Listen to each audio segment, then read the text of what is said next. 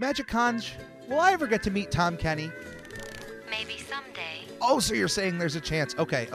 Should I tell fans of the show how they can support us? Yes. Goofy Goobers, supporting the show is shockingly easier than catching a blue jellyfish. Right from our anchor page, anchor.fm/SpongePod, you can find links to all of our social media and a support button if you happen to have a few extra clams. Also follow us on mixer.com/SpongePodSquareCast, where it's not only the official home to our sister show, Video Bob Game Pants, it's also where I stream live drawings of various Nickelodeon characters and host the opportunity for commissions and giveaways. Lastly, the official merchandise store is now open at redbubble.com/people/SpongePod, where various designs will be uploaded inspired by our show, including our official logo, which is now available on a multitude of products like t-shirts, stickers, duvet covers, and even a shower curtain. This is a podcast by a fan, for fans, and will always be fan-driven. Any way you see fit on supporting our show is much appreciated. Thank you, and enjoy. Ahoy, mateys, and welcome to another episode of I'm Ready, a SpongePod Squarecast, where I am welcoming back a special guest, Mr. Nate Ferreira. Specifically this episode, this is a big deal. I recorded a lot out of order because I saved this episode for you. How special? Yeah. Out of, just to not build it up, I would say most SpongeBob fans of my age would probably say this is their favorite episode. And there's actually some statistics to back this up. In 2006, this was voted number 29 in a Best Day Ever event on Nickelodeon. But 3 years later, SpongeBob, this episode was voted number 1 on Nick.com as a favorite episode of all time, and included, and also in Germany in 2012 was voted number 1 during a Top 100 weekend. So this is a big deal right here, this episode. All right, not to hype it up too much. Right. Great, thanks. Because you could turn around and go, that was the worst. Oh, I plan to. Animation I've ever seen. But last time I had you on, it was very early in making this show, and it's evolved a little bit. I want to talk to you just a bit about nostalgia. All right. It fuels a lot of this generation that I grew up with, but I also feel like it's not specific to my generation. I think any person growing up, there's always little things that they get attached to, but specifically when it comes to media, when you think back to your childhood, what is the earliest book or TV show or movie? Like, what's that first thing that pops into your head? I think for me, a couple things pop into my head, and yeah, a movie and a TV show stand out the most to me. The movie is E.T. Okay. The TV show is Knight Rider. With the Hoff. Yeah, with David Hasselhoff. Yeah, and he is well respected on this show. And trust Mr. me. Feeney as a talking car. Wait, hold on. The car was Mr. Feeney? Yeah, you didn't know that? I never knew that. Yeah. Wow. And that's before Boy Meets World. So absolutely. Yeah. That'd be great if they were we got to get a voice for the car. You know what? Get that teacher on Boy Meets World. If it was afterwards. Yeah. I mean, to your point though, that a lot of people are like, "Oh, millennials are all about nostalgia." The Stranger Things was so specifically modeled on E.T. over everything else. Oh yeah. That like if you took E.T. and the Goonies and put it in a blender. Yeah. But to the point that they specifically had Millie Bobby Brown watch E.T. and told her, "You are E.T." Yeah. And some of the costuming choices. And anyway, the point is, yeah, you're right that nostalgia plays a factor in other things, because millennials weren't nostalgic for E.T., and millennials aren't the only ones that fell in love with that first season of Stranger Things. Right. Well, I think I think with each, obviously, with a certain generation, we were more exposed to things on screens than previous generations. Like Yep. every generation, there's more channels, there's more stuff going on television. Therefore, there's more things for you to attach Yep. to your childhood. When before, people who grew up even before television, they're nostalgic. I'm It's nostalgic for that game where we hit the we made a hoop go down the street by hitting it with a stick. even like radio programs like Buck Yep. Rogers. Oh, and, yeah. and Little Orphan Annie, which Yep. I only thought of because of Christmas Story.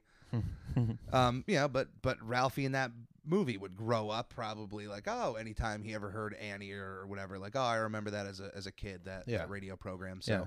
And Star Wars itself, which is experiencing yet another revival in the last few years with Disney's money, that itself was based on Flash Gordon largely, which was very old. What are we talking? 20s? yeah, oh yeah, 1920s. the old cereals. Not right now. So yeah, I want some cereal now. Some Star Wars cereal, or do you want some Buck Rogers cereal that hasn't been opened in 70 years? I'm not sure. What if I told you if you ate that cereal, you would then go to the 21st century? I think I would like that because I am very, very, very bored right now in my somewhat self-imposed quarantine. Yeah. Well, this is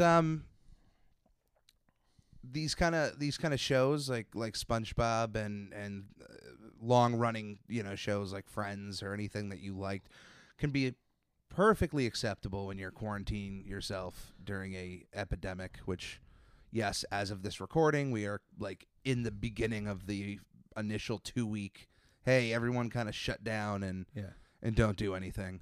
Yeah. So, well, I think it's going to be a lot more than 2 weeks, actually. Yeah, But, minimum 2 weeks. absolutely. So the episode we're going to be watching today has to do with pizza. All right. Now, currently in 2020, we have a wide variety of pizza places. When you were younger, what was your pizza place of choice? Well, when I was like single digits, Yeah, I mean, a child. do you have? What's your earliest thought? I mean, even if you're a teenager, what's your earliest thought of pizza loyalty?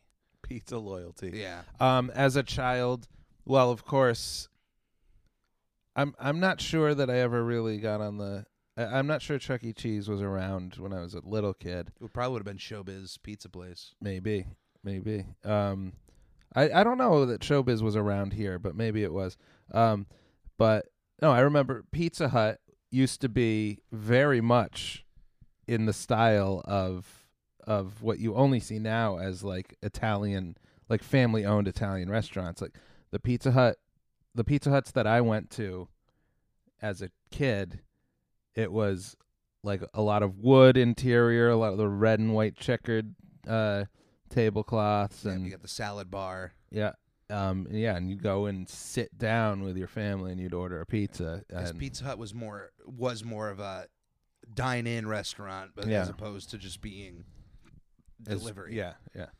So I remember Pizza Hut. I think that's actually right here in town. The one I'm thinking of. I remember going to Enfield Pizza Hut a lot. I think it's now. I think that's where TGI Fridays is now. Just for your own personal edification. Absolutely. You might be right. I think there was the Pizza Hut that was right there. I definitely didn't dine in at Pizza Hut a ton. Yeah. But because they dropped almost off the face of the planet. I mean, they're still Mhm. known, but the fact that you think they maybe didn't take on delivery as much as they should have is a part of their downfall. I think so. I think they were kind of late to the game when Domino's was really ramping it up. Yeah.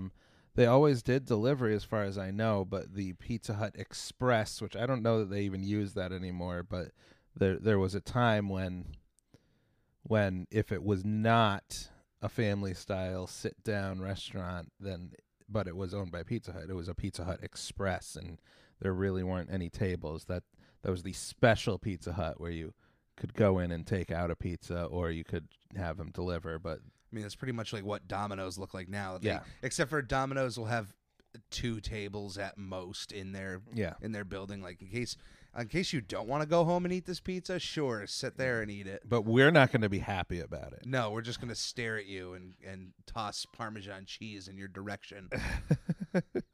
At least that's what happens to every Domino's I've ever sat into. Yeah, because pizza, I mean, at least around here, I'm sure this is the case if there's anyone else listening to this that happens to be a part of a Facebook group that is about their town. But I know the one in our town, if you dare, the worst thing to do on that Facebook group is to ask people, where should I get pizza delivered? Because in Enfield, Connecticut, there are about, I would say, 8 options for pizza, and everybody, it's a very tribal thing. It's very much like if you find your place, that is your pizza place, and every other place stinks or you've never had it before. I pretty much sum it up to that. I doubt there's people in town who have tried every single place. I'm sure there's a few, but and also some of the places, some pizza places just are not consistent. I'll lock onto one for a little while because I had an exceptionally good pizza, and so often it's they never live up to that again. Right. And at least with Domino's, even if it's like 75%, you're always getting that 75%. I don't even think it's 75%. I think Domino's is garbage, but you know it's going to be garbage. Right. And also after a certain amount of time, or after a certain point in the night, they're the only one. They're the only people you're going to get delivered to your door. Yeah, they certainly hit that sweet spot at a certain point in time. They're the Taco Bell of garbage pizza brought to your door. Except for, I don't think you can order Taco Bell on as many devices as you can with Domino's. And kudos to them. They really pushed what you can do with technology in ordering pizza. Like, I think there's shoes now that you can press a button on your shoes and it'll order a pizza to your house. Yeah, just tweet the pizza emoji to them. And they're like, okay, right, your standard order is on its way. It's on its way. And like the fact that you know every step of the way. Anyway, back to your little cartoon. Yeah, my little cartoon. The episode I'm going to show you today is called Pizza Delivery. It aired August 14th, 1999. It is the first episode of episode 5, super early on into the first season of SpongeBob. All right. And to hit it this good, I believe, in comedic value and writing is monumental. And to not give the writer, I'm going to give the writers credit. Sherm Cohen, Aaron Springer, and Peter Burns wrote this episode of SpongeBob. Pete Burns? Pete Burns. No, that's Pete Byrne, right? I think so. No, it's not the same Burns you're thinking of. All right, so we'll be right back after viewing that episode. Bye-bye. 2,000 years later. All right, that was a wonderful exploration into the world of pizza delivery. If you're joining us, you can play the episode right now. As usual, we are watching this from Amazon Prime, but of course, if you have any of the season sets, it, of course, is going to be on there. So, Nate, pizza delivery, first thoughts, go. Definitely a great episode. I definitely don't need to say definitely so many times in one sentence. You remind me of the little boy that was on the news where he was... what was the word he kept using? Apparently I love Mr. Krabs' power to, with his bear claws, reshape these burgers into a pizza. I thought you were going with his power to just change the menu on the whim. Like, yeah. Oh wait, you're gonna pay us? Yeah, we serve Chinese food. And yeah, we'll have somebody deliver it for you. Where'd he come up with the pizza box though? I don't know. I think he was able to shape the plate there. Have you ever had any sort of delivery job other than like a paper route? Like, have you ever had to deliver food? No, my first job ever, I don't think it was even legal. I was 14 years old. A new Chinese restaurant opened up near my house, and as I was walking out of the grocery store, a 5-year-old girl came running up and being like, "Hey, I talked to that guy over there, and he doesn't want a job, but do you want a job?" And I'm like, "You're a 5-year-old girl." And she dragged me in, and her parents, who didn't speak any English whatsoever, But she spoke it pretty well. she spoke English very well for a 5-year-old, and she spoke whatever language. They were Chinese, but I don't know which language they spoke. There's a lot of dialects. It's actually fairly close. Just and I just want to point out, just because it's coming up right there, when the English transformed into some sort of Asian Yep. writing, it's actually Korean, and that is the actual Korean spelling of both forward and reverse. That's hilarious. Yeah. Um, But yeah. So this 5-year-old roped you in. Yeah. to- Anyway, I just ended up being the only. I was the person answering the phones for this Chinese food place, Oh, okay. and I lost the job the first night because I didn't get any kind of training from these people that didn't speak English. They just like stuck me in front of a phone, and Was there even a talk on pay, or were they just like plopped you in front of a phone, like, here you go? my dad was with me when I first was offered the job, and he was like, "What'll it pay?" And they're like $4 an hour, and he was like, "Oh," and I came to realize that was far below minimum wage for the time. But I didn't know any better at 14. No, and I mean, I didn't get any pay whatsoever aside from a large plate of pork fried rice that I could eat while answering the phones. and how long were you there for? The one day I was like told to go home and not to come back. When the guy went out for delivery.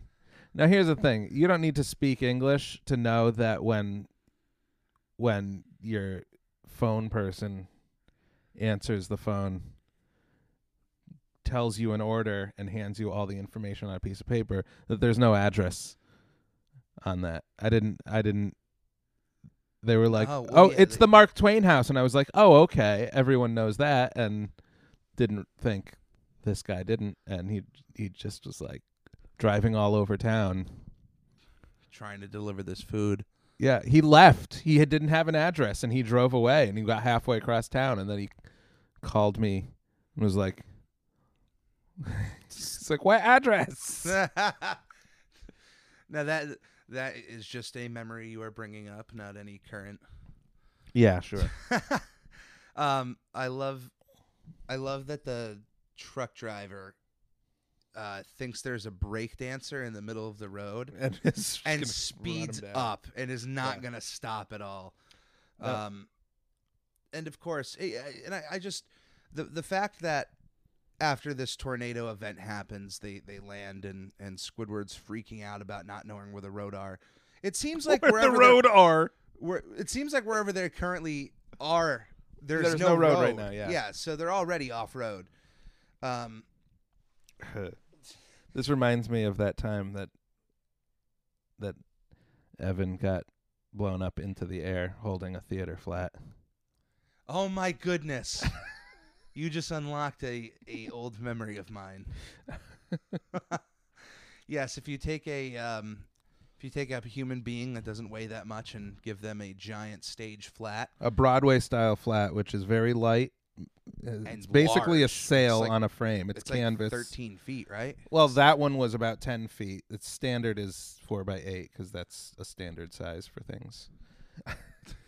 And then put them outside on a really windy day, you're going to see some action. I love it's wildly irresponsible, in my opinion, to put the idea in kids' heads that Moss points towards civilization, not toward like a direction. Yeah, But whatever. yeah. it's SpongeBob funny. bringing up constantly in this episode all of his pioneer knowledge. Yeah, and I've of course have heard the rock thing. You've seen from that later. meme. There's Yeah. a lot of memed moments in this episode.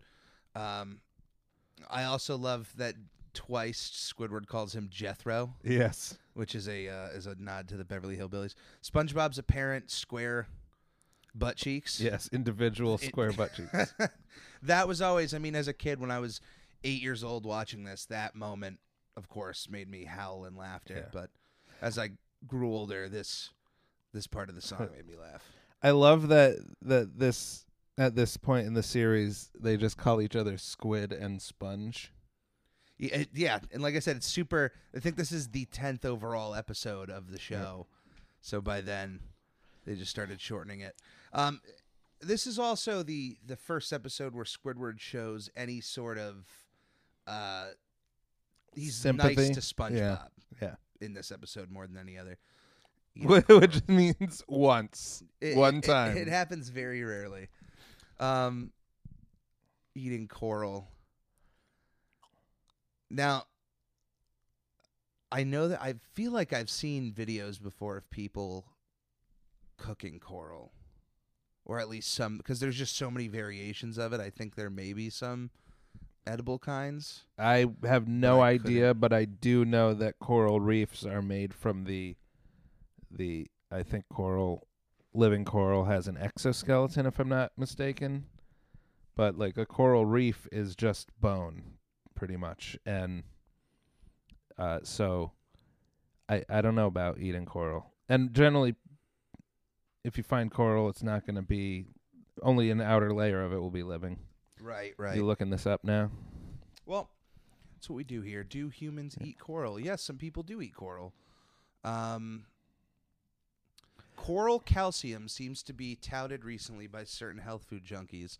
They tout it as beneficial, especially for arthritis and osteoporosis. It also seems more trendy than the older oyster shell calcium.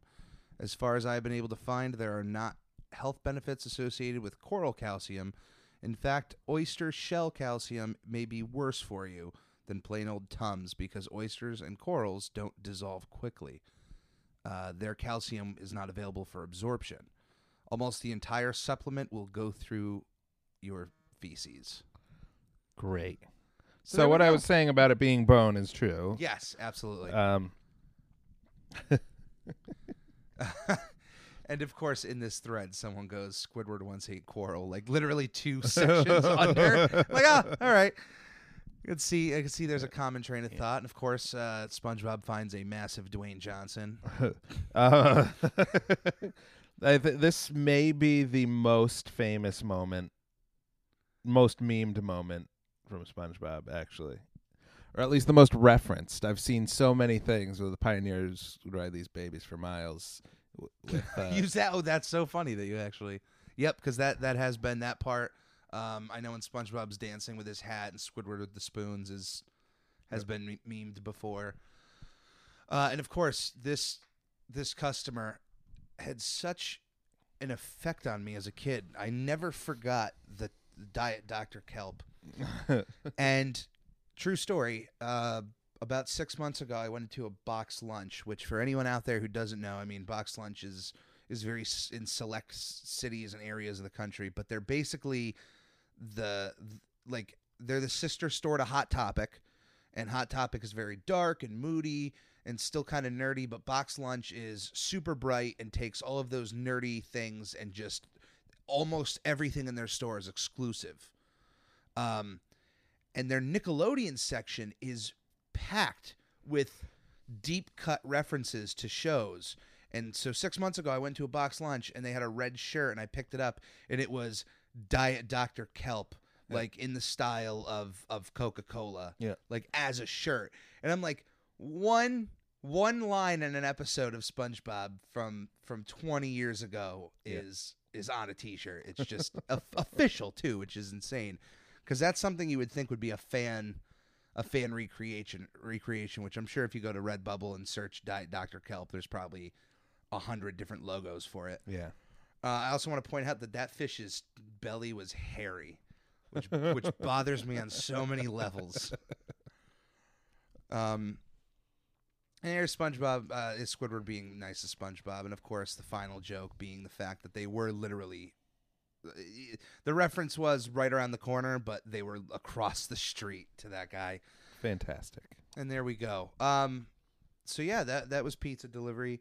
All in all, I mean, for me personally, it's not my number one favorite, but it certainly is in top 10 just because of the quotes, and just how fun of an episode it is when you can just take SpongeBob and Squidward out of the element, out of their usual space, and see them interact. Because that's comedy at its core when you can take opposite characteristics and just see how they mesh together in certain Yeah. situations. Yeah. It reminds me of how the old Mighty Boosh radio shows were. I mean, the TV show is funny, but when they were on just doing audio, Yep. that's what it needed, was two characters who shouldn't be getting along, having to be in situations. Right. Like, we're stuck in the Antarctic. What happens there? Yeah. So yeah, anything you'd like to plug before we head off? No. All right. Hey, that's fine. Less things I have to write about in the description. So just as we end, I'd like you to lead us out with with your best pirate impression, saying "Ahoy, mateys," or saying whatever you'd like. Gross.